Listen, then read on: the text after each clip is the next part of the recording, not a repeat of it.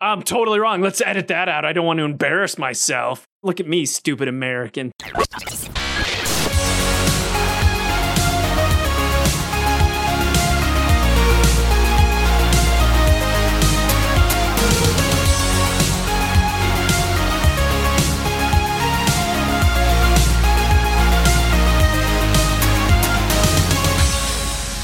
Welcome to the Tuesday Night Podcast, the only podcast that's about the stories we make on, around, and even under the gaming table. Today's episode is 147. Now, I have a question to start the show. Have you ever sat down to watch a documentary? I bet you have. It's one of those movies that makes you feel like you're learning as you're watching. Therefore, you don't have to feel guilty about it. I'm not watching some Marvel movie. No, this isn't just mindless action. I'm learning over here. Leave me alone, Ma. I'll take out the garbage tomorrow once I'm done with this documentary. Netflix. Usually that's where people are finding their documentary. Maybe it's about food. Maybe it's about wine. Maybe it's a documentary about people who watch documentaries on food and wine all day. What? Meta? I don't know what kind of documentaries you're watching, but chances are you've watched at least one. The most common one back in my day in grad school was Super Size Me. The documentary about the dude who went around the country eating nothing but McDonald's and almost died because of it. Second question, question dos. Do you pronounce it documentary or documentary? Because for the rest of the show, I'm going to pronounce it documentary. And if that bothers you, let me know. Write in, podcast@TuesdayNightGames.com. Spelled with a K.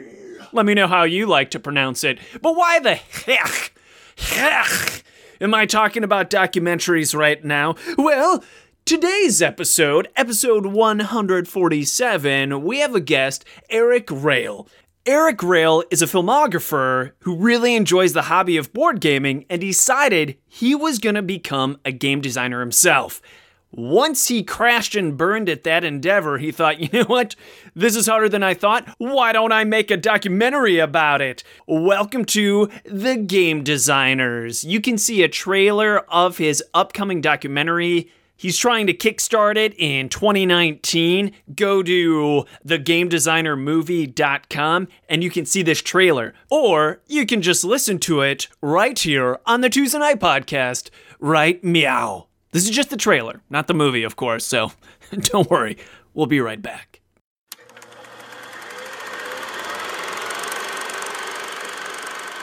Board game design is hard. Real hard.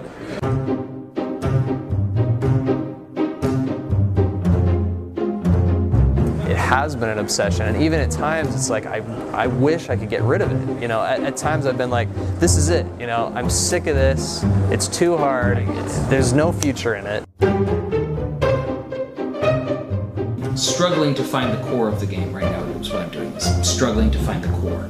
It's been such a long time that this has been a work in progress. You just got to get over that hurdle and get it on the table.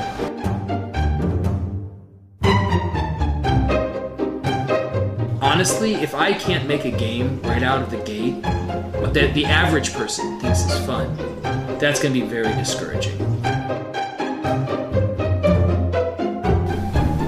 Alright, so there's plenty that's bad about this game.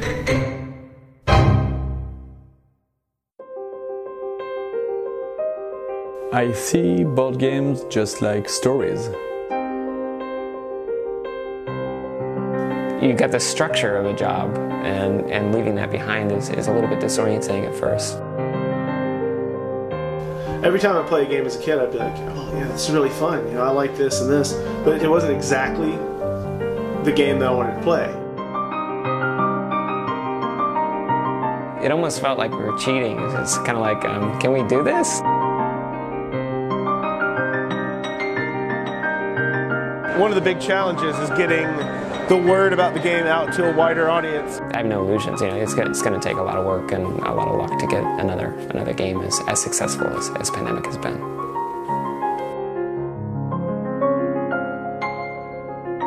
The game as I envisioned it and the game that's going to be produced at the end are not the same game. It's not about the game at the end, it's about you put people together, and it's a very strong reward to do that, I think.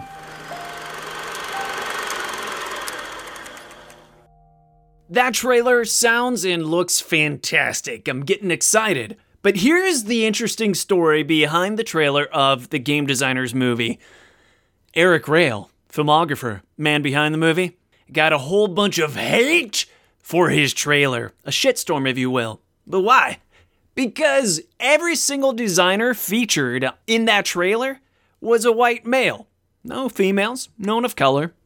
No one like that. Now, to be fair, most game designers are white men. But are they all white men? No, there's plenty of others out there.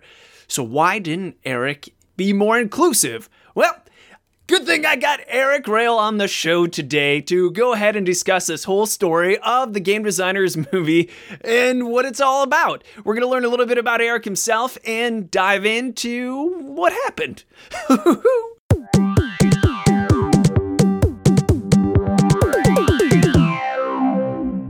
Eric, thank you so much for joining us. I really appreciate it. Yeah, thank you for having me. I want to start off with a sincere apology. I had scheduled with you to do this interview on Thursday at 5 o'clock. And at Thursday at 5 o'clock, I was in the hospital because my sister Elizabeth, who's been on this show before, she was on the episode with Escape the Dark Castle, and she went with me to the Boga Gaming Retreat. She's just had a kid, my niece, Amelia Rose, which I thought was a kick-ass name. But anyways, I'm sitting there and then I'm driving home from the hospital, and only then did I realize I totally left you hanging. Oh my goodness, I spent way too much time in this hospital. I can't get home in time for our appointment. But you've been such a good sport, and here you are. You didn't run off pissed. You're here letting me interview you. So again, apology, and thank you so much.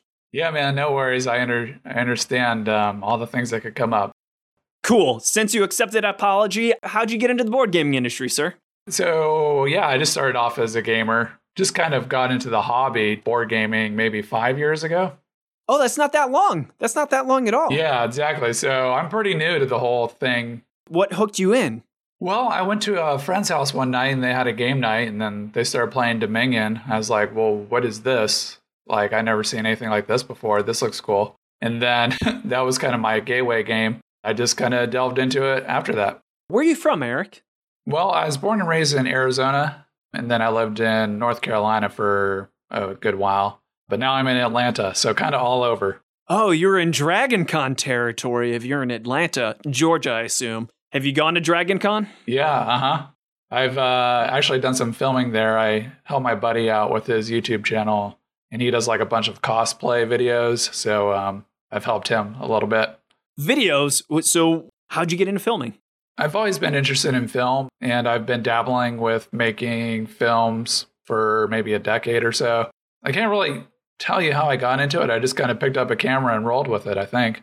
No film school, official degrees or anything behind you? You just picked up the camera and loved it as a hobby and it grew and grew? A little bit of that, but yeah, I did go to college for film and media studies, which is a little more theoretical. It's not very practical. It wasn't very hands-on. It's kind of like more philosophical, if you will.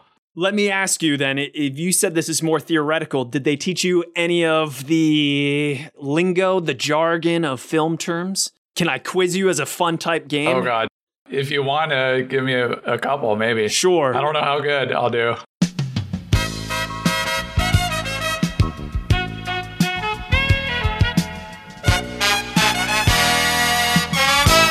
What's a jump cut?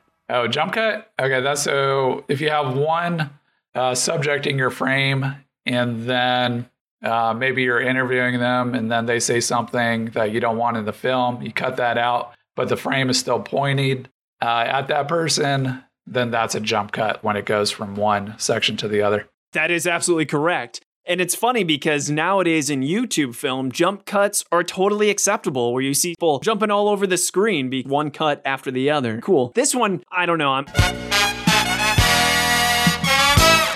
What the hell's a jib? That's something I never use.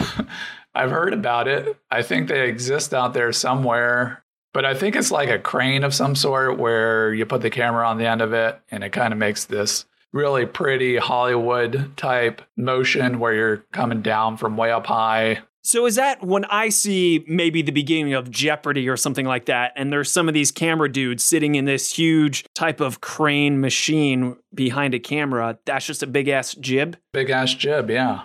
I might be wrong there. Big ass jib. All right. Okay, I just pulled up a screen of terms, and I'm going to go for one that I don't know. What the heck is rack focusing? Oh, rack focusing? So rack focus is when you have a subject in focus, maybe in the foreground, and then there's another subject in the background. When you do the rack focus, it changes the focus from the person in the foreground to the background. Oh, it's so cool. I love that technique. So you did take classes from filming, and that love just started with you picking up a camera. So what's in your portfolio then? Yeah, so I got my own YouTube channel, Zoom Out Media, which is kind of the brand for all the stuff I make. You'll find that on YouTube. This is just sounding like a plug now, but that's why you're here. Let's be really honest. The reason people come on the show is so they can plug their stuff. So go ahead, shamelessly plug. Yeah, so I got my YouTube channel. I like making short documentaries about pretty much whatever I kind of find interesting. So if there's like a person or maybe like an event or something that I find unique or interesting, I like to make these little short 3 to 5 minute videos about that. More recently, I've been getting into kind of doing these travel videos where I'll just make a short video about like where I've been or like a city I visited. You're a one-man shop with all these documentaries and these short videos because you're filming it, you're choosing the subjects, and you're editing.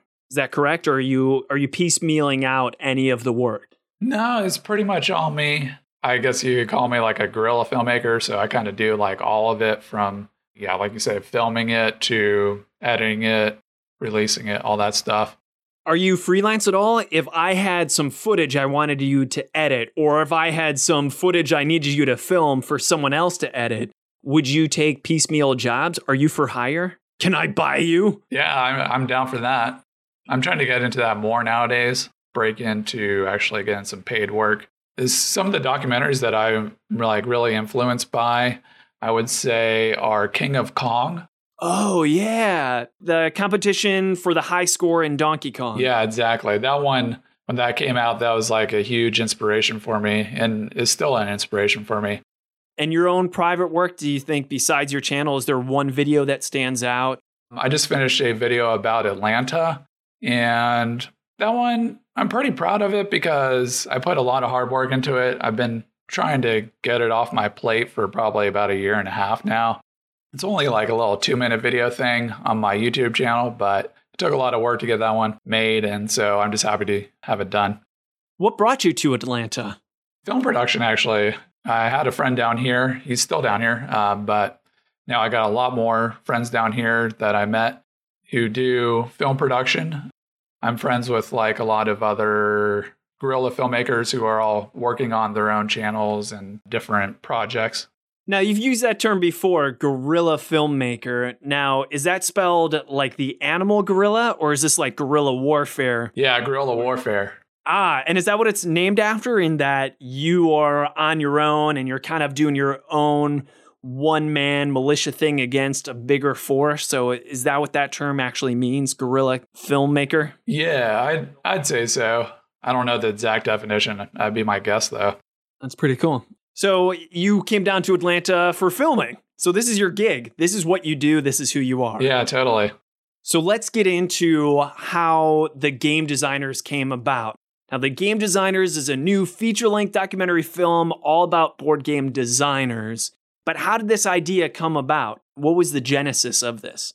Tell me the story. Yeah, so after I started playing these games about 5 years ago, pretty shortly afterwards, I wanted to make my own game. So I took a stab at that, and that was an interesting journey because I tried to make a heavy Euro game for my first game. And not really having any prior game design before that.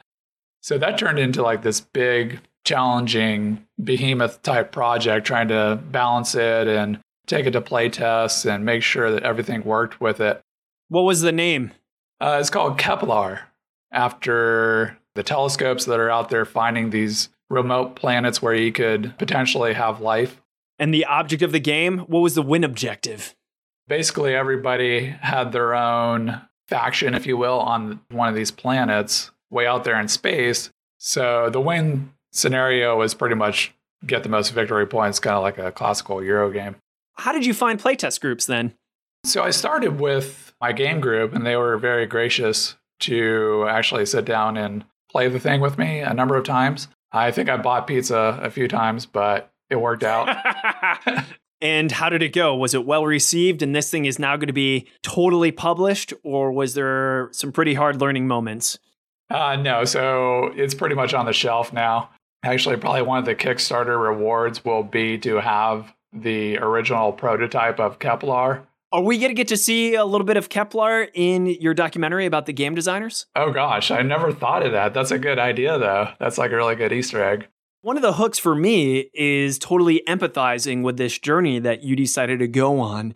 Just one person saying, hey, I really like these games. I wonder if I could design one. Because that's where all game designers start. No one really walks in and finds some hidden gem like, sir, I couldn't help but notice you crunching numbers over in the corner. I think you'd be a brilliant game designer. It's always self-motivated where they themselves decide, hey, I think it should be this way.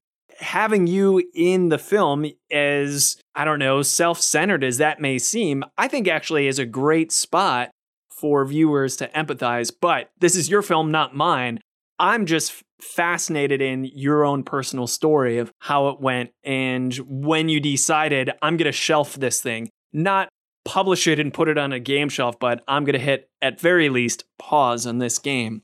Was there one crashing criticism? Was it just writer's block equivalent? Do you remember the moment where you just thought, this is harder than I thought it was going to be? Yeah, so basically what happened was after maybe about 6 months of playtesting it with this game group, after playtesting it, I'd say maybe 6 or 7 times, I got like a lot of good feedback about trying to balance it and make it work. So I kind of took all that information and I went back home and kind of really tried to focus in and figure out how to balance the game as best as I could. So that took about like another month. And I thought like I had every kink worked out and it was just like the most flawless board game because it was just going to sing now, like when I took it back to the game group. And so I went back to the game group to do another playtest a month later or so. And the person who had really kind of shown what was broken with the game, about a half hour into that game, after I thought it was all fixed, he was just like, oh, I'm going to go this other way through this other path. And yeah, now it's still broken, you see? And I'm like, okay, so I'm not a game designer. I wouldn't say that, because there's that classic expression where on every success is built dozens of failures prior to that. So failing is part of the process of succeeding. I cannot tell you how many times this exact story has happened where I've really bent my mind on a game and think, oh my goodness, this is good, sounding almost masturbatory, like, oh, everyone's gonna love this, they're gonna worship me. And then I put it down on the table and I'm explaining the rules for the first time to my first victims / people that are gonna worship me because of this brilliant design. And by the time I finish explaining the game, before anyone even starts to play, I realize, oh wait, this is broken. It doesn't even work. And I just take it all back into my arms like some raccoon stealing cat food and run away as quickly as I came, totally ashamed. So at least you got something that was playable to the point where people can say it's broken here, because there's been so many times I haven't even gotten it to get played. It's that broken. So I sympathize, man. It's a rough gig. And that's why we call it shelving and not garbaging, because it is on that shelf and it's not in the trash can. You put in some legwork and there might be something still there. How did this segue into making a documentary about it, besides the fact that it's safe to say that you consider yourself more of a filmmaker than a board game maker? After that experience, I guess it was kind of natural for me to think about it as a story or a journey that I went through, trying to make this game over a period of 6 to 8 months, like slaving away at it in my living room. And nobody really even knew like how much hard work and time and effort I put into this thing outside for like a few people in my game group. I just thought sharing that story of like banging my head against the wall, trying to make this game would be an interesting film. And so that's really kind of where the origin of the idea began. And what steps did you take when you finally dove in? Did someone come up to you and say, hey, I would love to be in a documentary if you made it about game designers? At what point did you start talking to game designers and filming them and getting their own personal stories and takes on game designing? Yeah, it was pretty quick. I just kind of picked up my camera and then went to that game group. And then also in North Carolina, there's a pretty well-known game design group called the Game Designers of North Carolina.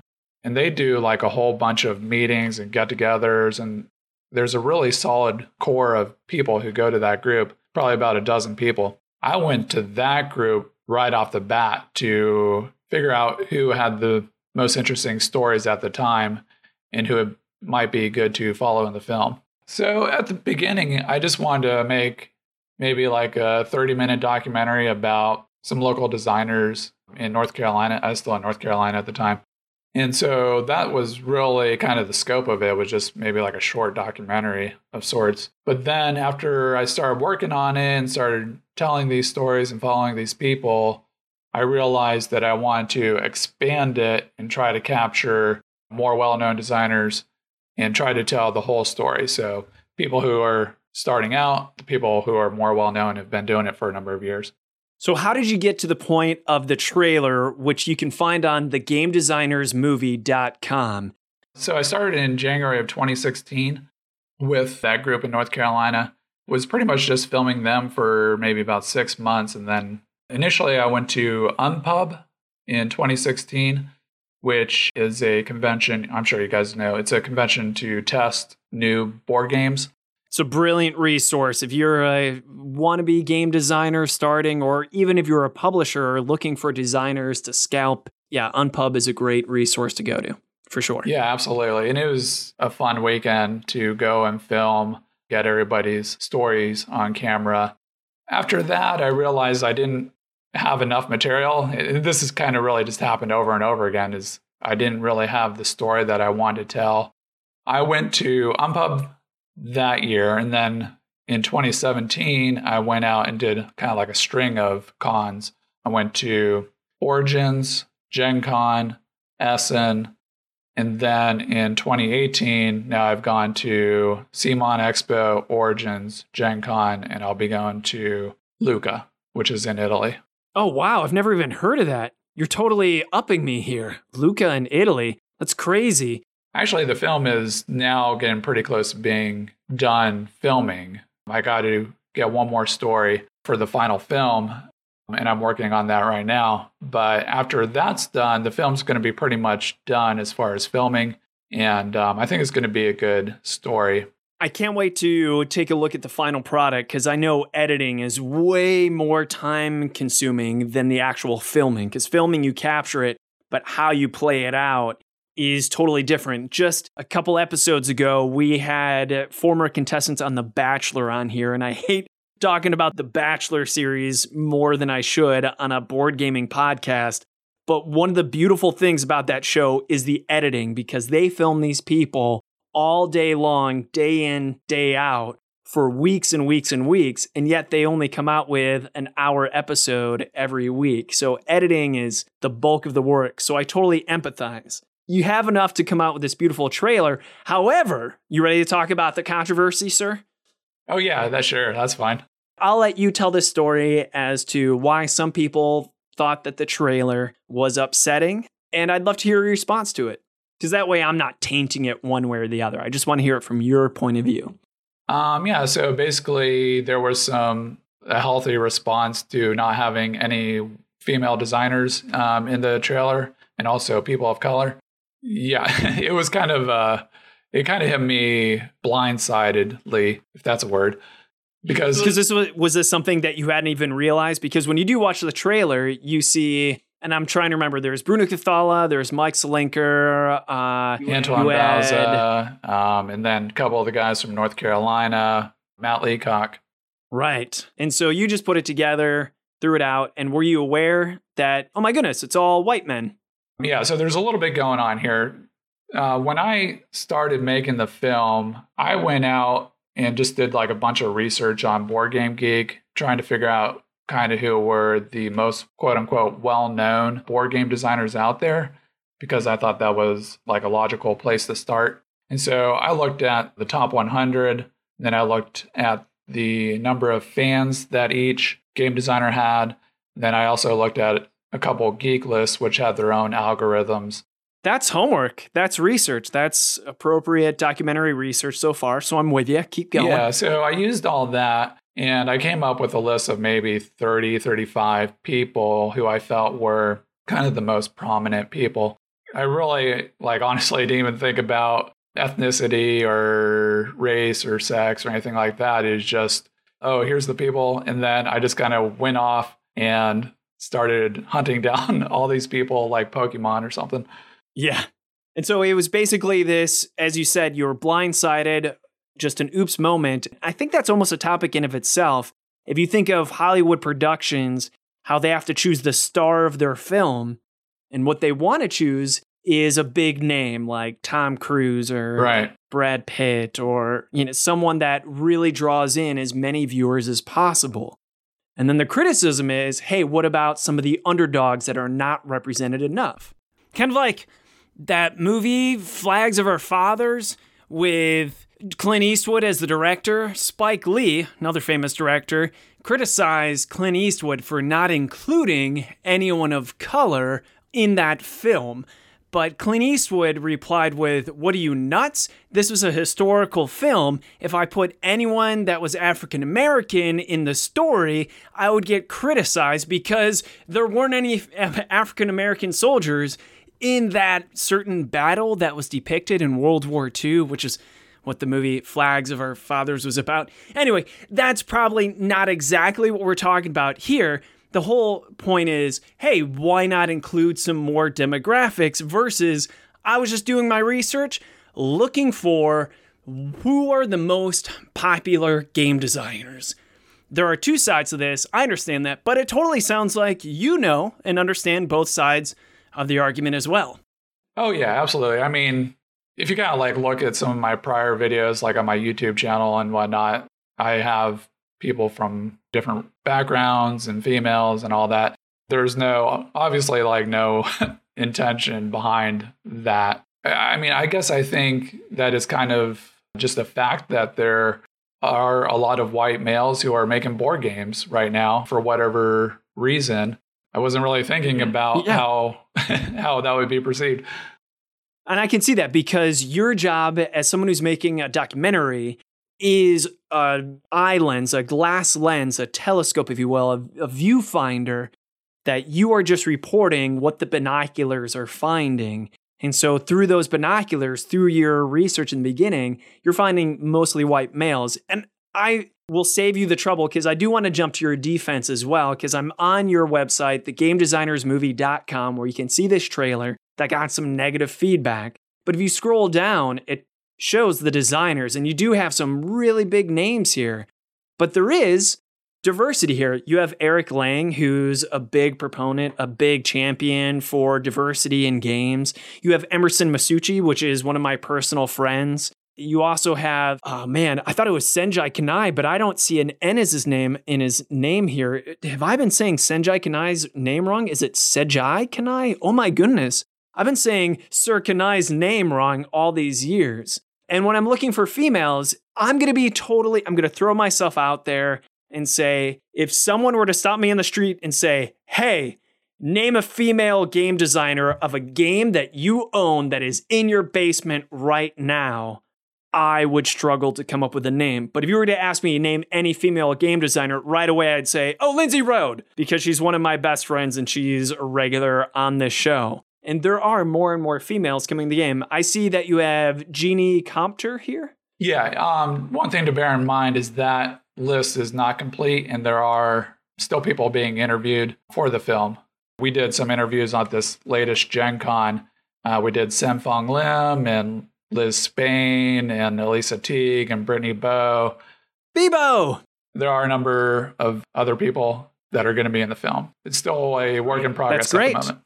I think that in of itself is a learning moment. You did your research, you put out the trailer, you heard the feedback, and it sounds like you already had some in your back pocket, but you're also responding to that feedback appropriately. And that's an amazing thing because we need to be able to live in a society where we're free to make mistakes, we're free to call people out on the mistakes, and we allow people the freedom to learn from their mistakes and perhaps correct them. And I'm, using mistakes in air quotes here because some people would argue that's not a mistake and how could you, and this may be controversial or whatnot. But I love that story personally myself in that there is this learning moment where there's not these lines being drawn in the sand where you're saying, no, you're stupid or there's no point and how dare you. There's none of this residual backlash going on. Instead, it's just, oh, okay, I see what you're saying, understood, and growing. And I think that's a beautiful story in of itself. Yeah, I mean, it was definitely like a wake-up call for me. And I want to make more video content and documentaries in the future. So it was a wake-up call for me as a media maker that this is something that I kind of need to have an eye out for future projects in addition to this one. Just one thing to note, we are working hard to tell like a really good story of a female designer. Again, trying to respond to that feedback and make this something, that's representative of all designers out there, not just the traditional designers. That makes sense. Yeah, so we're working hard to find, the right person. In fact, I had a conversation with a female designer on Friday. There are a number of other ones that we're contacting and reaching out to as well. So we're trying to find the best story to tell there. I do think it is an interesting story to tell the perspective of a female designer right now in this space, because from everything I've heard, there are some challenges in getting their games made just simply because they are a female or a person of color. I'm a documentary filmmaker, so I kind of approach the world with curiosity. If somebody tells me that there, is an issue out there or something like that, for me, that's like, oh, well, that's perfect for my documentary because now I could just tell that story that's really interesting and engaging and something that people want to hear about and need to hear about. I also think that's important because there's plenty of people that didn't even know about the warlords in Uganda, for instance, until they saw the Cooney documentary. And I don't know, it's basically reporting in depth and actually giving time for the story to develop. I'm really excited. And when I think of documentary on game designers, I want to see all those different threads because you also have like Reiner Knizia on here, who's known as the guy who's published more games than anybody else. The biggest legend, for lack of a better term, we have in game designing. So I can't wait. Cool. I can't wait. Yeah, thank you. How soon until the Kickstarter? Let's see. So right now we are pushing it back a few months to early next year. So probably late January or mid-February, something like that. So early 2019. And if we want to find out and keep up with the details, I see you have a mailing list on the GameDesignersMovie.com. And I'm assuming if I were to put in my email address there, when the Kickstarter is released, I would get notification and I'd be able to check it out. Yep, that's the plan. Thank you so much for having me on here. It's been great talking to you. If people want to follow you on social media, how should they do so? Well, I know that Twitter is real big with the game world, board game world, but I'm just not really into it. But I do have Facebook for this project, The Game Designers. You could search for that. Or you could look at my production company, Zoom Out Media, which is probably a better path to follow. Eric, here's something that I found in my limited experience, and please correct me if I'm wrong in saying this. You or any Knaves Knights listeners alike that are listening to this by emailing us podcast@TuesdayNightGames.com. with a K. But in my experience, I've found that Twitter is more of the business aspect of game designing, where it's like the publishers trying to reach their audience, their consumers.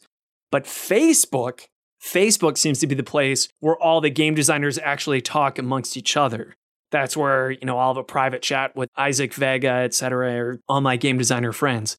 With that being said, please check us out on Twitter at PlayTKG and send in your Knave Tonight submissions. We're going to be back next week. I think this episode is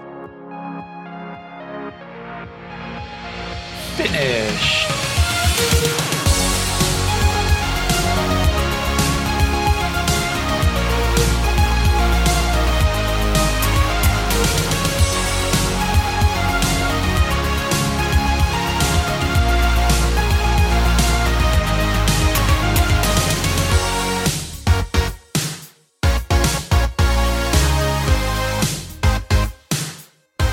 Thank you so much for listening to episode 176 of the Tuesday Night Podcast. I hope you enjoyed. I've got some shout-outs to make, so bear with me. Number 1, Eric Rail.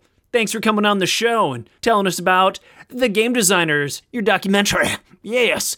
The other shout-out, Sir Delton Brack. He helped edit this episode. You're amazing, man. Thanks for being a knight. And don't forget, you, knaves, knights, and listeners alike, you help too anytime you leave a review on iTunes. Please do so. It's the best way you can support our show. Hey, you know what's happening this weekend? XOXO Fest. That's where Sean and I will be, but don't worry, we'll be back in time next week, and I have some exciting news about sponsorship for the podcast. Plot spoiler, it might be the Game Crafter. Hey, thanks again for listening. See you next time. Peace.